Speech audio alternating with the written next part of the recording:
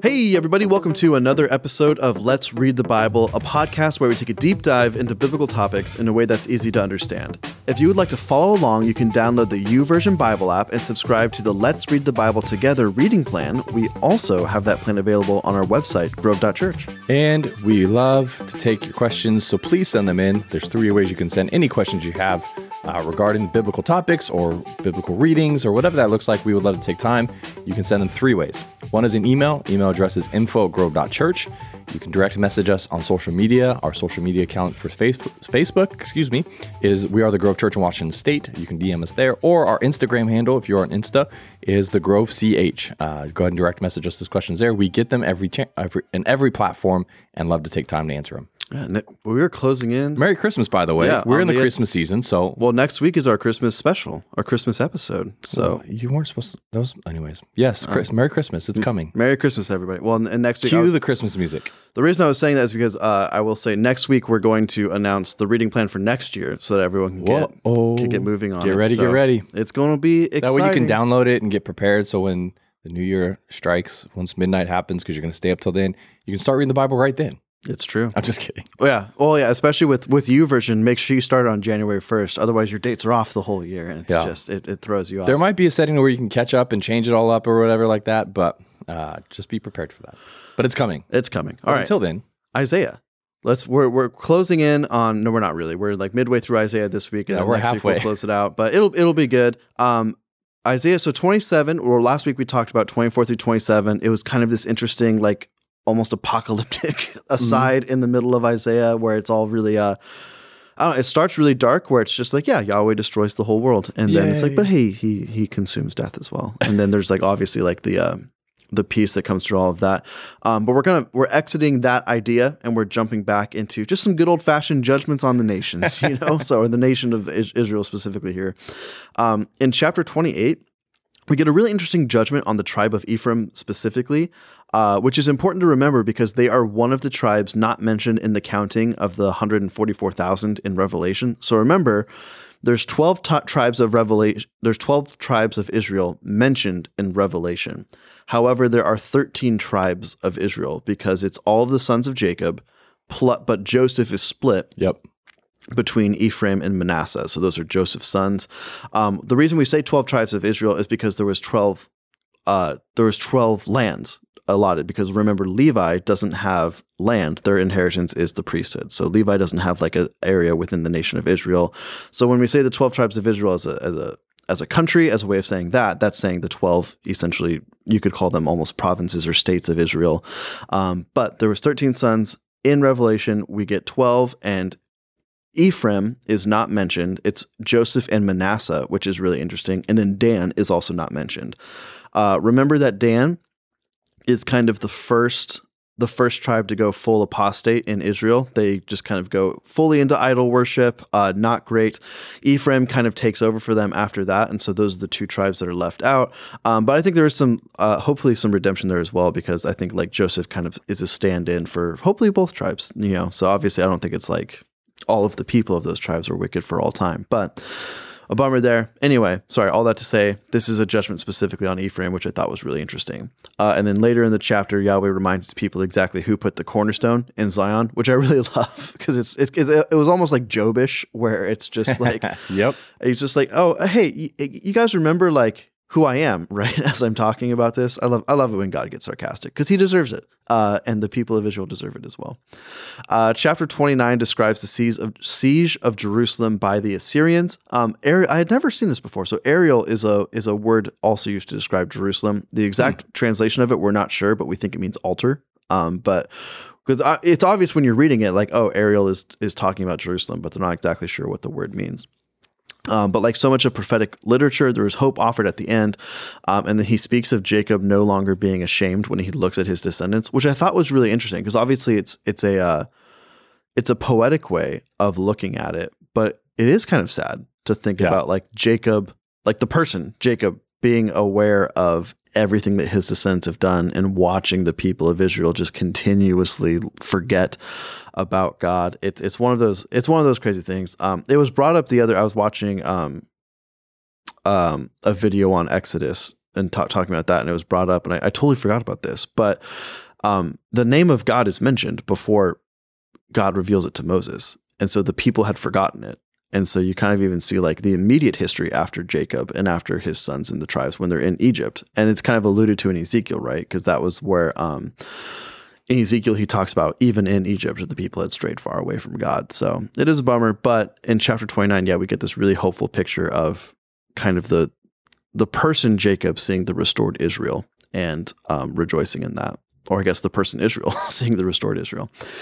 Chapters 30 and 31 deal with the theme of not trusting in foreign powers, especially Egypt. So yeah, I don't know, Aaron, do you think the people are going to listen to that one? Yeah, So, I think this is the final turn. We're going to see it. No, I'm just kidding. this is the bummer with doing a reading plan where it's not fully chronological, because we all know, like, yeah, they're going to, that's one of the whole big rebukes that happens is they trust specifically in Egypt to deliver them from Assyria and later Babylon, and Egypt is they're a little unreliable on that one. So. Well, it's funny because God even mentioned that in the last section we read, right? Was the idea he's calling out the Israelite people for trusting in other nations, and you should have come to me, not Egypt or whatever. But yeah, no, they're not going to listen. And it's hard because I always say this, but I never want to look back at the Israelites and think about how we would have been so much better. Absolutely. Because if we're a small nation and you're surrounded by great powers, of course you're going to try and make friends with those powers. Like if you're Belgium and France and Germany at war, you're not going to be like, just bring your armies in. It's going to be awesome. Like you're probably going to try and side with one and get some protection. But it's a failure of the people of Israel, specifically the kings of Israel and Judah, that they would not trust in God fully for their protection. Chapter 32, Isaiah brings the focus back to the Messiah, which obviously is kind of a theme. It's weaved all throughout Isaiah. And so we get this really beautiful passage. This is starting in verse 1. Behold, a king will reign in righteousness, and princes will rule in justice. Each will be like a hiding place from the wind, a shelter from the storm, like streams of water in a dry place, like the shade of a great rock in a weary land. Then the eyes of those who see will not be closed, and the ears of those who hear will give attention. The heart of the hasty will understand and know, and the tongue of the stammerers will hasten to speak distinctly. The fool will no more be called noble, nor the scoundrel said to be honorable. For the fool speaks folly, and his heart is busy with iniquity, to practice ungodliness, to utter error concerning the Lord, to leave the craving of the hungry unsatisfied, and to deprive the thirsty of drink.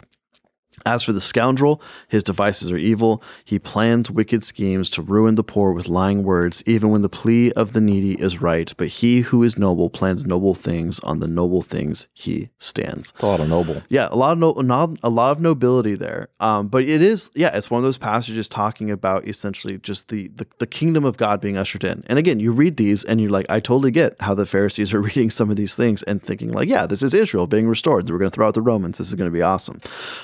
Nope. It's hindsight's clear in 2020 of what this is actually talking about. But I love the picture here of Christ, of the Messiah as king. I think it's really cool. Later in chapter 32, there is a warning specifically to the women of Jerusalem who have grown complacent. I thought this was really interesting because I couldn't remember another time. I'm sure there are. I'm sure this isn't the only one. I shouldn't say I'm sure. Maybe it is. But normally when you get prophecy, it's addressed to the leaders of a nation, and usually specifically it's men, right? It's very rare that you have a prophecy directed towards a single woman, much less kind of women in general of Jerusalem. So I thought that was really interesting, and just talking about how, as a people, there were certain women in Jerusalem who had kind of grown complacent. They had grown, the word there, I read it, I should have written it down, but the word for complacent is kind of the same as trust, right? So it's where God is rebuking the kings for putting their trust into foreign lands. He's kind of rebuking the people here, or rebuking the women of Jerusalem here for trusting that things are going to kind of stay the same. So yeah, thought that was really interesting there. It is really interesting. In chapter 33, it's a rebuke of Assyria, who, as Nahum especially tells us, will certainly not be escaping the wrath of Yahweh. And again, I kind of talked about this where I didn't realize that this is a theme that's explored as much as it is in the prophets, but particularly it's most clear in Habakkuk, where that straight up is the central question of the book is, how can you use a nation that's more evil than us to punish us. And then God's answer is, well, don't worry, they're going to get punished too. Yeah. And so if you read Nahum, that's the book that's all about just Nineveh's going to fall. And that's the entirety of it. But here in Isaiah, we're seeing that God he's not happy with the Assyrians. He's not like, yeah, these guys are awesome. They're my new people now. It's like, nope, I'm using them to accomplish. Will you accept this rose? Yeah, dear people. He's using them to accomplish his purposes, but he understands that they're wicked and that they will also be punished for it. So, and it's hope as well in the justice of God. Yeah, I think in that moment, because I think sometimes we say to ourselves, vengeance is the Lord's, or it's not on us to create, the perfect justice here on earth. We have to trust that God's going to do that. That's easy for us to say. It's not often easy for us to live that way. Yeah, and I think it's also important to just remember, like God even says, like your ways are not my ways, your thoughts are not my thoughts. Like we will not fully comprehend yet, this side of eternity, why God planned and unfolded His will as He did, and it's really easy from our proverbial high horse in today's modern culture to look at something like, well, that's just ridiculous. Why would you use evil to punish your people? Mm-hmm.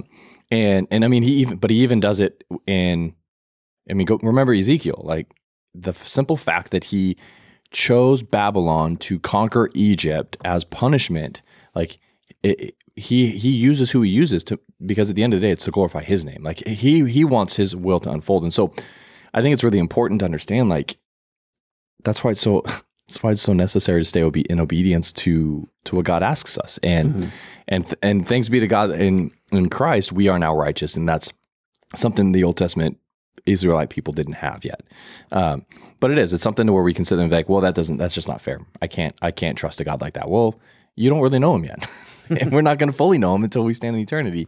But it's to be very careful. We have to make sure we're not thinking and letting the pride swell up saying, I know better, or I could do better. And if we wouldn't blatantly say that when it comes to God, but how we respond or reflect or react to certain situations we see in biblical context will indicate that issue in our own hearts. And so I think it's important to be mindful of that. Oh yeah, I think how almost none of us have ever in seriousness been like, I know better than God. Exactly. Yeah. But we all live like that every day. Absolutely. I like the idea of salvation, but you're asking me to die to no, I'm good. Yeah. I like salvation, but I don't need, I can live my life as best I can to be in reflection of that. But the reality is like, no, He wants obedience. Like, and so, yeah, we won't blatantly say it, but yeah, I think it was the true motive of our hearts reveal it. It's always hard with like Martin Luther quotes because like half of them are just like attributed to him randomly. But I think this is actually a legit Martin Luther quote. But it's talking about how pride is the sin that is pregnant with every other sin, and what the base of every sin is saying somewhere deep in our hearts, yeah, I know better than God in this. Yeah. Like I know what God wants. Do better. Yeah, I know what God wants me to do, but I'm not going to do that because I know better. Or maybe it's not even better, but I'm equal. Yeah, that could be. Right? Because wasn't that even the Satan's issue? I want to be like God. Yep. I want to be on equal footing. I want to rule like He does.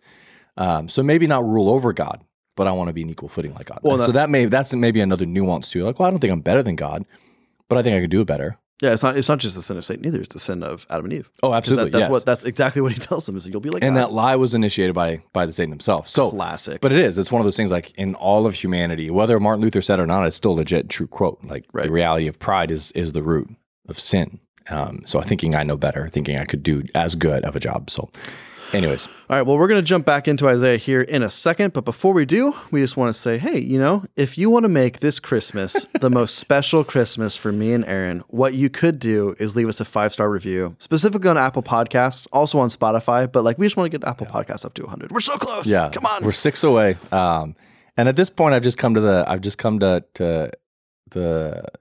grips with the fact that we might not hit 100 this year, and that's okay, because it really has been an incredible year from all the ratings, all the reviews, all the comments to us. We just thank you for your willingness to stop what you're doing and leave a review, because I know it's not always intrinsic and easy, but we just say thank you for that, because it's really incredible to watch. I mean, it's been the year of 100 so far of downloads and ratings on Spotify, and Apple Podcasts is getting up there too. And so it's just been a lot of fun. So thanks for leaving a review. We'd love for you to continue. If you haven't yet, we would love for you to do the same thing. Yeah, it's been really fun to watch the podcast grow, and hopefully, and this, I guess, to get sappy for a second here.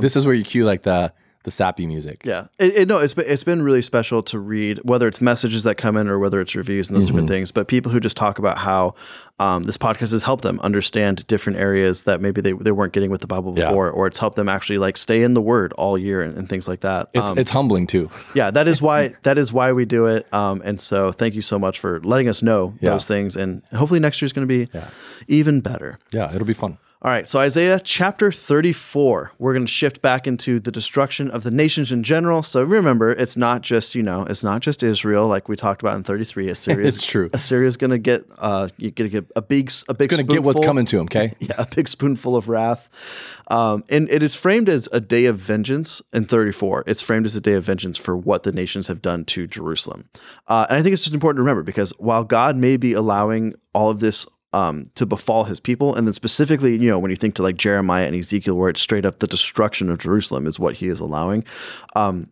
they are still his people and he will be coming after their enemies. And so it's all, I don't even know like a way to describe it, but I guess it's kind of like, if you're a dad and you're letting your kid lose a fight or something for some reason, you're just punishing them, then you're definitely going to go after the people anyway.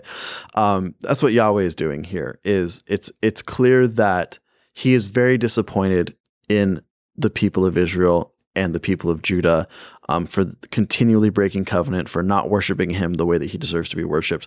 But by the same token, he's not just going to sit by and let the people who have come after his people just get away scot-free either. Yep. So he's coming for them as well. Chapter 35. Well, I think it's important real quick as I'm thinking about it. It's not even... And this is pure speculation, so I want to be very careful. But there's part of me that wonders, I don't even know if it's like God's going to pay back wrath for their wrath against God's people as much as God's going to pay back wrath for sin. Mm-hmm. And because those people are not following and trusting God in the way that they treat their people, his people. Like I think there's that layer to it as well. Like it's got, and this goes back to what we were talking about right before the pause for a second, was the idea of justice. Like God's just, He's going to reward righteousness. He's going to establish righteousness, and he's going to remove sinfulness. And he's going to conquer. We already know he's going to conquer. He conquered it with the death and resurrection of Christ.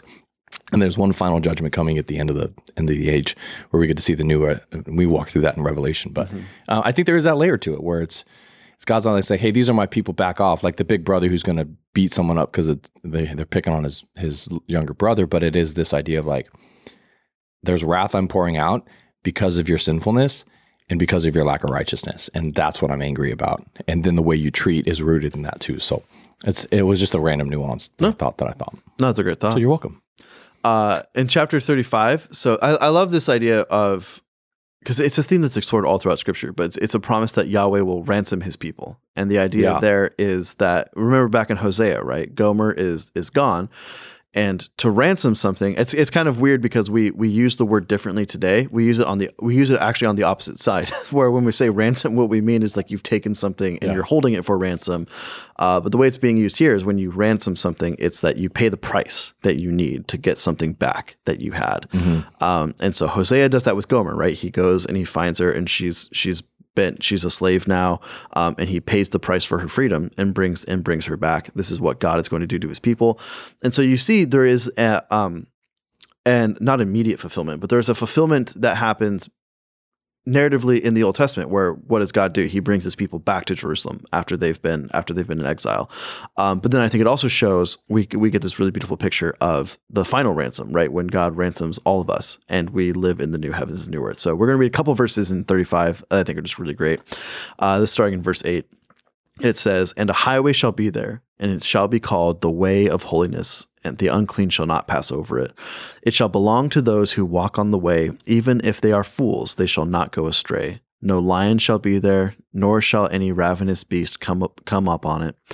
They shall not be found there, but the redeemed shall walk there. And the ransomed of the Lord shall return, and come to Zion with singing. Everlasting joy shall be on their heads, and they shall obtain gladness and joy, and sorrow and sighing shall flee." So I love that picture so much. Yeah. I also love the even if they are fools, they will not go astray, because that gives hope to me. So there you go. But no, it is this. And we've talked about this. There's glimpses of this in Jeremiah and Ezekiel, but obviously in Isaiah it's a little bit more because we haven't gone quite as far down the rabbit hole of destruction. But just this idea that even after God's punishment, even after like the worst things that happen, God never abandons his people. Yeah. They will always be his people. And really the coming of Christ is the culmination of that promise, that the ultimate show that they were never abandoned. So really cool. In chapter 36, this is where we're going to end up today. Well, in this section, not in chapter 36, but we're going to talk about the narrative portion of Isaiah. So this is kind of it's a break from the poetry. It's a break from the prophecy. We're going to get some stories about what's happening. And so at this point, Hezekiah is king of Judah. And if you remember Hezekiah, we rank him as one of the great kings of Judah, one of two. Who I think, him and Josiah are like the two great kings of Judah. And then Sennacherib is the king of Assyria. And so we get this, it's really interesting picture where Sennacherib sends a man called the Rabshakeh, who is kind of like this spokesperson for the Assyrian Empire. And he's kind of sent there to just intimidate. Like that's what you get this picture that he's shouting in the city. And he taunts the king. So he taunts Hezekiah, not directly to his face. He's taunting, I guess, the city, but he's saying, this is all paraphrasing here because we'll get to actual quotes here in a little bit, but, don't tell me you're going to trust in Yahweh. Come on. And like he literally says, like, what are you going to do? And don't let your answer be, we'll trust in the Lord our God. It's weird to me too, because he uses the name of God there. He doesn't say, the word there in Hebrew is not Elohim, which is kind of the generic name for the title of God. He uses, don't tell me that you're going to trust in Yahweh, our Elohim. So really interesting there. He taunts him and says, hey, tell you what, we'll give you 2,000 horses if you can find enough men to ride them. So he's kind of like, hey, we'll give you a head start on this here battle if you can actually find and again, he's saying this to the soldiers, and they know there's not enough of them. And so and I don't know, I'm having a little bit of fun with this all, but this is terrifying. Yeah, absolutely. This is the most powerful empire in the world. Every other nation around you is under the thumb of Sennacherib. Again, we talked about this months ago now, but look up a map of the Assyrian Empire under Sennacherib. It is everything except Judah. Is kind of how it works. And now Sennacherib's coming for them. It reminds me of, it's super dumb, but the mouth of Sauron in Lord of the Rings, where it's just like coming out and intimidating the people. And that is also a hopeless battle. Like it should not have been won. We don't need to get into all the Lord of the Rings stuff, but like they're going to their deaths. And the people of Jerusalem here are surely thinking they're going to fight and they're going to die and Jerusalem is going to fall. He also claims to speak for Yahweh, which is a big no-no. I think the ESV Study Bible... Not just in Old Testament times, in New Testament times too. That is accurate. But the ESV Study Bible pointed out, which I think is really astute, is that it's a breaking of the third commandment. Do not take the Lord's name in vain. And this is literally, he's saying, oh yeah, Yahweh told us to come here. And again, he's using the name of God. He's not saying the generic title of God. Yeah. He's like, Yahweh told us to come here and destroy Jerusalem. So we're just obeying. This guys, hey, listen, I know you worship this God. We listen too. And this is what he's commanding us to do. So I would just lay down your arms if I were you. Yeah, just give up now. Oh man. Dude, yeah, the Rabshakeh is he's a real piece of work, let me tell you.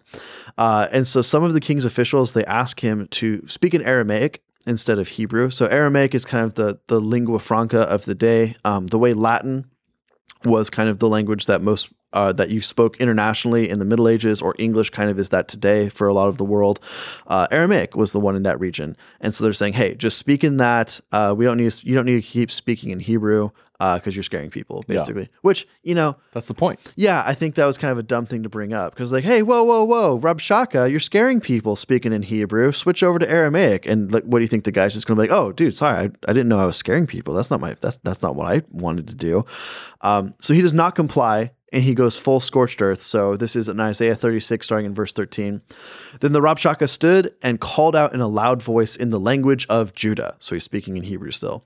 Hear the words of the great king, the king of Assyria. Thus says the king, do not let Hezekiah deceive you, for he will not be able to deliver you. Which, you know what? Actually, that's true. Yeah, you're right. Yeah. Good job. Good job, Rabshakeh. Do not let Hezekiah make you trust the Lord. That's where he's, you're a little bit wrong there. By saying, the Lord will surely deliver us. This city will not be given into the hand of the king of Assyria. Do not listen to Hezekiah, for thus says the king of Assyria, make your peace with me and come out to me. Then each one of you will eat of his own vine and each one of his own fig tree, and each one of you will drink the water of his own cistern, until I come and take away your land, your a land like your own land, a land of grain and wine, a land of bread and vineyards. Beware lest Hezekiah mislead you, saying, the Lord will deliver us. Has any of the gods of the nations delivered the land out of the hand of the king of Assyria? I love that line. Yeah. That's so good. So just to repeat it, this is the Rabshakeh speaking. Has any of the gods of the nations delivered his land out of the hand of the king of Assyria? The answer is no. But it's almost like Yahweh's different. Yeah. Interesting. Verse 19, where are the gods of Hamath and Arpad? Where are the gods of Seraphim? Have they delivered Samaria out of my hand? Who among the gods of these lands has delivered their lands out of my hand, that the Lord should deliver Jerusalem out of my hand? And again, when we're saying the Lord there, that is Yahweh. Yeah. So he's saying, who of these gods has delivered their lands out of my hand, that Yahweh should deliver Jerusalem out of my hand?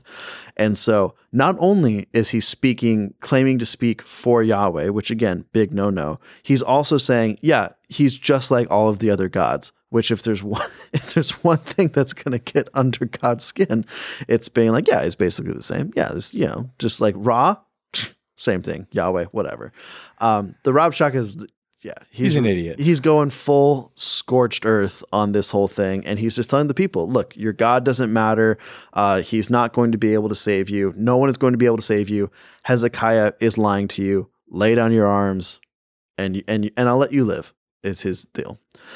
So finally, he stops talking. So, which, good work. Yeah, finally. And he did the job that the king of Assyria had him do. So he did that well, at least, but doesn't mean that he's not an idiot. Hezekiah is deeply troubled by the Rabshakeh's words, and he goes to Isaiah for advice, which also, if you want a sign of a great king, right there. Yes. Like Hezekiah was deeply troubled and he went to Isaiah. So use your prophets, okay? Like most of the kings had prophets, and most of them did not make use of the fact that, like, hey, this person, the Lord speaks to them. Maybe I should see what they have to say. Isaiah tells him not to be afraid. Yahweh will orchestrate Sennacherib's fall in his own land, and Hezekiah prays to Yahweh for deliverance, and he evokes the way that Sennacherib's vile words about God, or I guess more specifically, the Rabshakeh's words about God, but clearly, like, he's speaking on behalf of Sennacherib there. I thought this was really interesting. It reminded me of David. Because remember, what's David's big thing with Goliath? Who is this who utters those words against Yahweh? Who is this uncircumcised Philistine who dares to make little? And so I think remember, Hezekiah is David's descendant. So however many grandfathers, but that Hezekiah is in that line. And so I think it's cool that you get to see this in one of the great kings of Judah. You see this flash of one of the other great kings and the only great king of united Israel. So I think it's, it's a really cool moment there. Isaiah then tells Hezekiah that his prayer has been heard and it will be answered. The army of Assyria is ruined. So supernaturally, God kind of inflicts massive losses on the army of Assyria. They leave first. They're told that there's an army coming towards the north, and so they leave to go take care of that. And the Rabshakeh is kind of like, "Hey, we'll be back. Don't you worry, Jerusalem. Don't you be safe." And then they go. They lose massive amounts of warriors, and then Sennacherib fully goes back to Assyria, and there he is assassinated by his sons, and one of his sons takes over as the king of Assyria. And all of that is backed up by the historical record. So obviously the supernatural part of it we don't know, but we do know that the Assyrians, Sennacherib specifically, is on the warpath. Something makes him stop. He leaves Judah, he goes back, and he's assassinated. So, it's we said it before, but it's almost like Yahweh is the one true God, and he can do whatever he wants. So I don't know. We'll see. We'll see if that keeps happening. And then I thought this was really interesting. I never noticed this before reading through Isaiah, but chapter 38 actually rewinds us. And so it, I guess I just wasn't paying attention when I was reading it, I guess, because it's clear. It's not like it's that. It's a weird shift. Like you're reading and all of a sudden stops, goes backwards. It's a flashback, right? And then moves forward. So we have Sennacherib is killed. The people of Israel are delivered. And then we rewind back to basically like the month before where like all of this is happening again. But now we're told that Hezekiah has fallen ill. So we find out that while all of this is happening, Hezekiah is sick. And Isaiah comes to him and lets him know that he's about to die. So he says, the Lord says, put your house in order, for you're not going to survive this. And so Hezekiah prays to God for healing. Which I also think is really interesting that Hezekiah calls out directly to God here, and God answers. Yahweh hears his prayer, and he says, okay, I'm adding 15 more years onto your life. And Isaiah delivers that message when he delivers the message that also Jerusalem will be delivered from Sennacherib. And so it's a really interesting contrast with the previous story, because Hezekiah prays for personal deliverance and he prays for national deliverance, and both prayers are answered at the same time. So Jerusalem is delivered from the Assyrian army, and Hezekiah is delivered from his illness. So really, on a really cool moment there where that's what's going on. And then finally, in chapter 39, we end the narrative portion of the book with an ominous look at what we're just gonna read this, but we'll take a look at this. Doesn't bode well, I guess is the way to put it. At that time, Merodach-Baladan, the son of Baladan, king of Babylon, sent envoys with letters and a present to Hezekiah, for he had heard that he had been sick and recovered. And Hezekiah welcomed them gladly, and he showed them his treasure houses, the silver, the gold, the spices, the precious oils, his whole army, all that was found in his storehouses. There was nothing in his house or in all his realm that Hezekiah did not show them. Then Isaiah the prophet came to King Hezekiah and said to him, what did these men say? And from what country did they come to you? Hezekiah said, they have come to me from a far country, from Babylon. Babylon, that's an interesting little country. Wonder if that comes up later. He said, what have they seen in your house? Hezekiah answered, they have seen all that is in my house. There is nothing in my storehouses that I did not show them. Then Isaiah said to Hezekiah, hear the word of the Lord of hosts. Behold, the days are coming when all that is in your house and that which your fathers have stored up till this day shall be carried to Babylon. Nothing shall be left, says the Lord. And some of your sons who will come from you, whom you will father, shall be taken away, and they shall be eunuchs in the palace of the king of Babylon. Which I always forget if it's Jehoiakim or Jehoiakim, but one of the kings. Remember, it's the end of Kings where it says, and he's chilling in the house of Nebuchadnezzar, and he's loving life, and that's the end. Then Hezekiah said to Isaiah, the word of the Lord that you have spoken is good, for he thought, there will be peace and security in my days.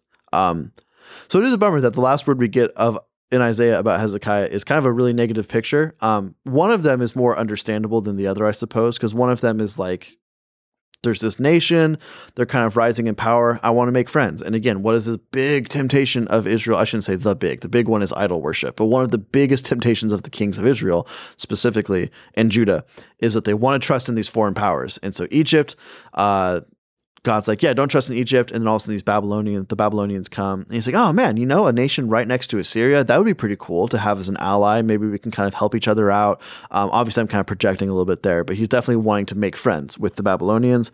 And then in a couple generations, the Babylonians are going to conquer Jerusalem, and they're going to be the ones who take Isaiah's great-grandsons away. So really, yeah, I don't know, it's just kind of... It's just very foreboding, especially because we know what happens. And so we get this picture. Also, I think the one that's less understandable to me is that Isaiah literally tells him, Jerusalem eventually is going to fall. Judah's going to fall. Your sons are going to be carried away into exile. And Hezekiah's response is like, oh, at least I'm not going to be alive for that. like, whoa, Hezekiah, like have some forethought, like have some idea for, I don't know, for what the future of your people is going to be. But yeah, we see a little bit of. I would still rank Isaiah. I would still rank Hezekiah as one of the great kings of Judah, but he's not perfect. But neither is David. So only our perfect boy Josiah is, and that's just because he dies young.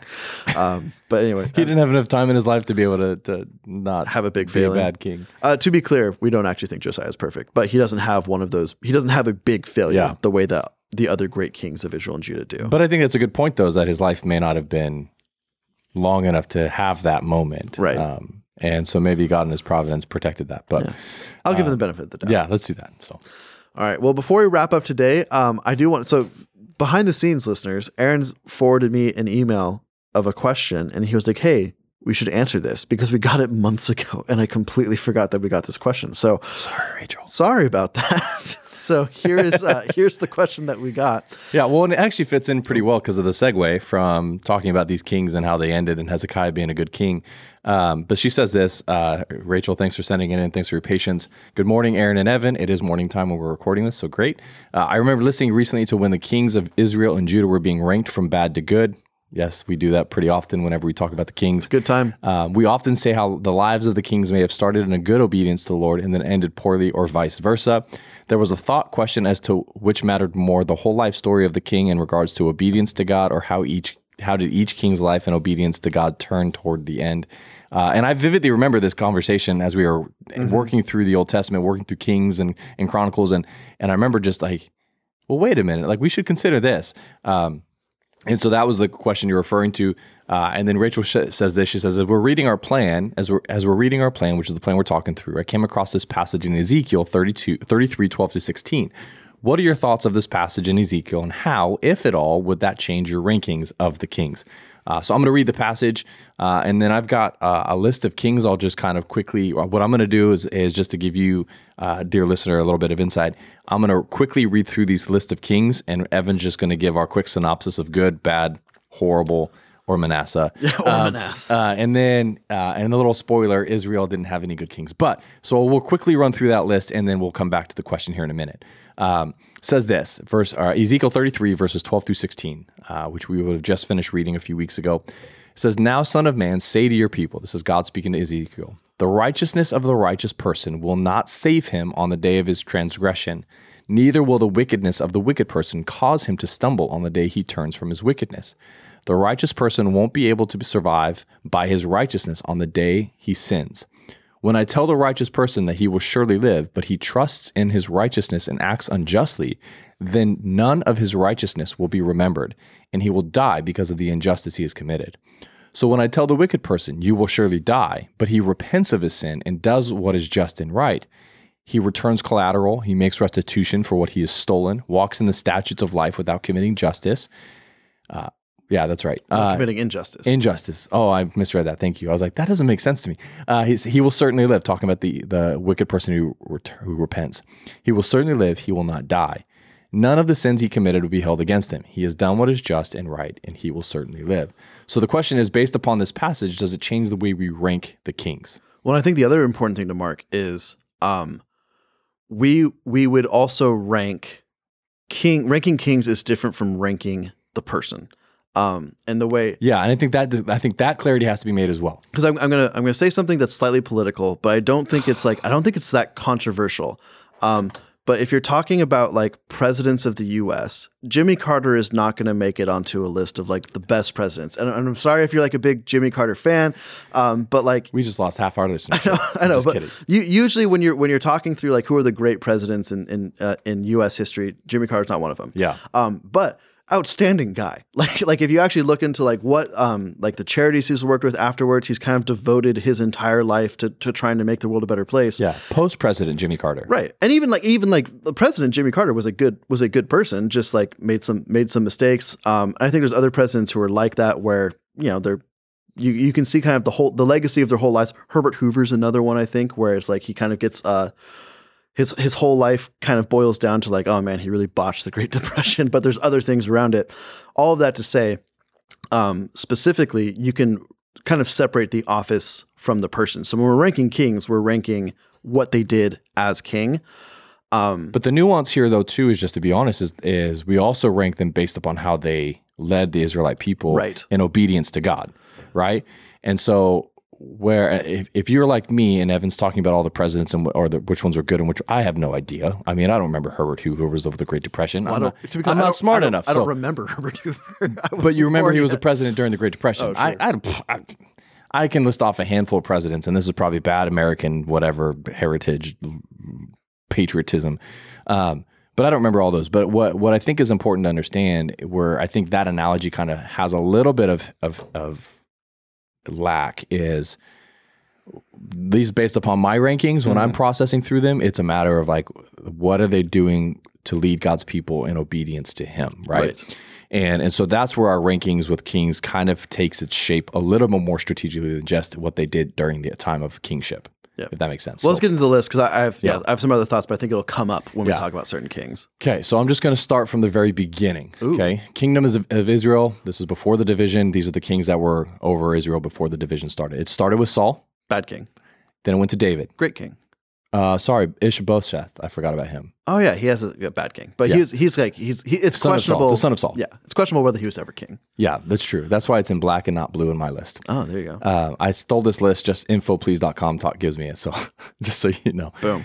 David, Great king. great king.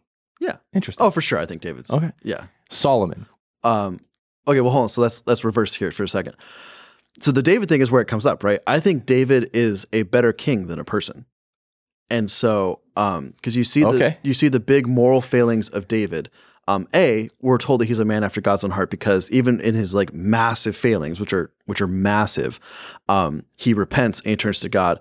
None of his failings, though, are leading the people of Israel away from worship of Yahweh. That's fair. All of his failings are So here's the thing I think is important to even highlight. As we're working through this list, Rachel, you're already seeing some of the adjustments we're making based upon the conversations we've had over the last year. Yep. So because even in some of these conversations where this initially brought up, where we started talking about the way they end versus the way they start, right? That's kind of what she alluded to. Mm-hmm. That's where our conversation shifted a bit. That's where we started reevaluating some of the rankings of the kings. And so I hope that at the end of the day, this is answering your question a little bit because it shapes the way we understand and value the legacy of kings, so to speak. And I think Ezekiel 33 is influencing. It reveals the depth of which we're processing and translating and understanding. And these are Evanized rankings. These are not like biblical rankings, just an FYI. So, yeah, these are very open-handed. Yeah, and I would agree with you that I think David is a better king or a better king than a person. Right. Anyways, okay, so you say great king. Right. Okay. Solomon. I would say bad king. Bad king. And this, I think, at the start of the year we would have said good king. Turn bad. Yeah, but no, I think dumb king. I think when you look at the legacy of Solomon, his major legacy is that he brought idol worship back into. I shouldn't say back because I'm sure it was still there, but it's. But he created opportunities for more idol. Like he opened the door for more worship of anything else besides Yahweh. Yeah, and he opened that door. And he wrote 3 books of the Bible, and he deserves a lot of credit for that. Yes, he was a very wise king. And you can say and I think he does have. But in his wisdom, he was ignorant. Yes, and I think he also does have a. This will come up when we talk about a certain king of Israel. I think that he has a redemption arc as a person, and you can see a lot of that in Ecclesiastes. Yes, I would agree. And so his legacy as a biblical author and his legacy as a thinker, I think, is much more nuanced, and I think you could even say it's good there. But as far as what he did as king, I would say he was a bad king. Okay, Rehoboam. Oh, the worst. Not the worst, but he's very bad. he's right there by Manasseh. He's and not. Just so clarity, this is when, during Rehoboam's reign, afterwards, this is when the kingdom is divided. Mm-hmm. Okay, so then kings of Judah. We're going to shift to Judah first. Boom. Because Judah has good kings, bad kings. Yeah, that's true. Israel has all bad kings and then Manasseh. Right. Rehoboam, who's the first king? Right. Oh, bad king. Abijah or Abijam or Abia. Son of Rehoboam. Yeah, bad king. Asa. Good king. Jehoshaphat. Which is funny because every time I think of Asa, just a side note, my immediate thought is like, oh, that's a bad king. But then I'm like, oh, wait, no, that's Ahaz. Anyways. Oh, yeah. No, Asa. I get them confused sometimes. Asa and Jehoshaphat are both good kings. They're a father-son duo. And those are the ones where like they have more serious failures, I guess, than you could say with Hezekiah and Josiah. But they also have really high highs. So I want to be careful that we don't like make them out to be like, oh, they're just terrible. Like, no, they're really good kings. Well, and it's funny because even in our rankings, sometimes we evaluate. Well, it's works-based, right? What do they do that was good? What do they do that was bad? Do they cancel each other out? Like, we got to be careful with that a little bit. But well, and again, remember we're not ranking them as people here. We're ranking them as kings. Accurate. Okay, so I said Jehoshaphat, Jehoram. Jehoram, I don't remember. Or Joram, son of Jehoshaphat. I don't remember. Husband of Athaliah. Much about him. I'll just say I don't think he was an exceptionally bad king. No, I don't think he was bad, but he wasn't like the best. Middle road. We'll say good. He's not a memorable king to me. Yeah, Ahaziah. Bad king. Athaliah, daughter of King of Ahab. Bad. Yeah, bad. Joash. Or Jehoash, son of Ahaziah. I don't remember Joash. Dang it. So these are middle of the pack kings. Yeah, they're all like the worst. Amaziah. I think he was an okay king. I don't think he was anything to write home about. Again, this is Judah. Yeah. What's the other king? What's Uzziah? Uzziah was a son of Amaziah. Oh, okay. So he was a okay king. Uzziah was a good king. Yeah. Uzziah. Amaziah was an okay king. Yeah. Jotham. He was a pretty good king. Ahaz bad. Hezekiah, who we just talked about. Yeah, great king. Manasseh is okay. Manasseh's the worst, and he's in the northern kingdom, by the way. Or southern kingdom, by the way. He's in Judah. I believe he is the only king of Judah, or at the very least, the first one who actually does the full Molech child sacrificing worship. And so this is where, okay, so as a king, the worst, just absolutely. No question, he is the worst king of Judah. As a person, he has a redemption arc that kills me on the inside because I just want to hate Manasseh. But he does seemingly repent towards the end and realize kind of the error of his ways. But yeah, as a king, he not only leads the people of Israel away from worship of Yahweh, he leads them into just horrid apostasy. So not great. Ammon, bad king. And I would say he's in line with his dad, but he just dies so quickly, so you don't really get to know. Josiah, great king. Possibly the greatest king of all of them. Yeah, I would say, and I would agree with this, Josiah, David would be my top two. Jehoahaz. Bad king. Jehoiakim. Bad king. Jehoiachin. Bad king. Zedekiah. He's worse than the other ones because he usurped the throne as well, but also bad king. So that, and what I should have done in hindsight, I realized this, I should have put the kings side by side so you see them in parallel with Israel. But all of Israel. Oh, that's fine. All of Israel, I mean. Israel's easy. Jeroboam. Bad. Nadab. Bad. Baasha. Bad. Elah. Bad. Zimri. Bad. Omri. Bad. Ahab. So Ahab is the one that I thought was interesting. Husband of Jezebel. Yep. Ahab is, he is described as the worst king of Israel. So biblically, I think we need to stick by that. Yeah, right. So he's the worst. I do not think it's crazy to think that we will meet Ahab one day in heaven. And that's where I think this is where it becomes really interesting. I think his redemption. We've never talked about this before. Have we not? I thought we did. No, we talked about I don't think we did, dude. I think his repentance at the end is legitimate. And I think it's legitimate specifically because what does God do? He actually relents a little bit. Not fully. He's like, no, like you're still going to die and like disaster's going to come, but I'm going to let it not happen while you're there. And so I shouldn't say I really do think, this is very open-handed, but I think it's a real possibility that Ahab comes back to trusting faith in Yahweh at the end. So again, as a king, really bad king. Yeah, bad. Horrible king. But this is where it gets complicated. As a man, I think he does have a moment at the end where he kind of realizes what he's done. And I think the primary sin of Ahab is that he's weak. Because his wife Jezebel is the worst. Yep. And he kind of allows her worst excesses to go completely unchecked, and as a result, they become his worst excesses as well. So that's my thoughts on Ahab. Yeah, those are interesting thoughts for sure. Yeah.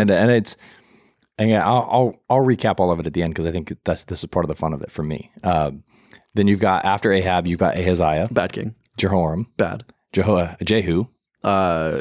Bottom of the bad because he's the one with oh my God, Jezreel, right? That's the king who Jehu's the one who kills the son. Yeah, so worst. You know what? Yeah, he's in the bottom tier category. Jehoahaz bad. Jehoash bad. Jehoram the second. So this is a weird one. Bad, so I should be clear, bad king because he leads the people away from Yahweh. But I always talk about Jeroboam II as if you open a history book, he would actually be one of the great kings of Israel because he leads this really prosperous time. Yep. But again, it's Solomon, right? He's a very Solomon-like figure to me, except he doesn't have any redeeming qualities as far as worship of Yahweh goes. But he leads this really prosperous time. But at the same time, he leads the people away from worship of Yahweh, which ultimately is going to lead to their destruction. Yep. Zechariah. Bad. Shalom. Bad. Menahem. Bad. Menahem. Pekahiah. Bad. Pekah. I'm just kidding. How many like random kings there are of Israel because they reign for so short. Yep. Pekah's bad and Hoshea. And bad, yeah. And that would be the end because he would be the one that would be overthrown by the Assyrians under Sargon. Yep. So I say all that to say, like, I wanted to actually break it down. I didn't prep Evan for this. I didn't even let him know I wanted to do that. That was fun, though. Because here's the thing. At the end of the day, the way we base our values on kingship will change and morph over time. Like even as you're talking about Ahab, the redemptive arc, I think those things matter. And I think that's kind of what Ezekiel is alluding to a little bit, which helps give context because at the end of the day, it's grace, right? And this is the new covenant. This is the gospel that we've been given in Jesus is as we evaluate people, and even God alludes to it in Ezekiel, that the works don't determine the eternal. They influence, or they're a reflection of, let me be clear about that. It's a reflection of grace given, right? And so even in light of these kings, like there's redemptive arcs, and I don't know if I've ever heard you say, and which is why I stopped, is like, we never talked about this, but there's Ahab filter. Like, will we see him in eternity one day? Maybe. I wouldn't be surprised if we see some of these guys in eternity because we don't always have every recorded moment. Like at the end of the day, when we rank the kings, we base it upon what do they do in obedient and leading God's people to be obedient and stay in true worship to the one true God and God alone. And the majority of humanity is bad because we worship other things. And it's not even necessarily idols, right? But it's, I think I saw this put out there by, was maybe John Bevere. He put a little screenshot, like idol worship is not the worship of things. It's a worship of anything that takes a higher priority or place than God. Right. And so I think there's a layer in tension here. And but I think as we continue to evolve and understand and grow in our maybe not evolve is the right word, but as we continue to mature in understanding of the gospel and God's word and his standards and who he is, it's going to change our evaluation of people and change our evaluation of history and kings. But there are some very clear indicators, and maybe in future episodes, because I'm sure we'll get back to the rankings in the next year when we read through the Kings and Chronicles again. It's become a staple. But almost becoming like maybe we provide clarity. This is how we would rank a king. This is what we're basing this ranking off of, because there is the nuance of personal redemptive arc, personal obedience filter versus leadership filter as a king of Israel or Judah. But I think all that to say, to answer the question very simply, this is my thought, and then I'll hand it to you and let you share your thoughts at all. But I think absolutely the fact that God is very clear in Ezekiel about the righteous person is not going to live based upon their righteousness, and the wicked person is not going to live. And this is referring to eternity. It's not referring just to even now, but they're not going to live in eternity based upon their wickedness. It's based upon how they respond in the midst of their sin. Because the one thing they both had in common in this passage is sin.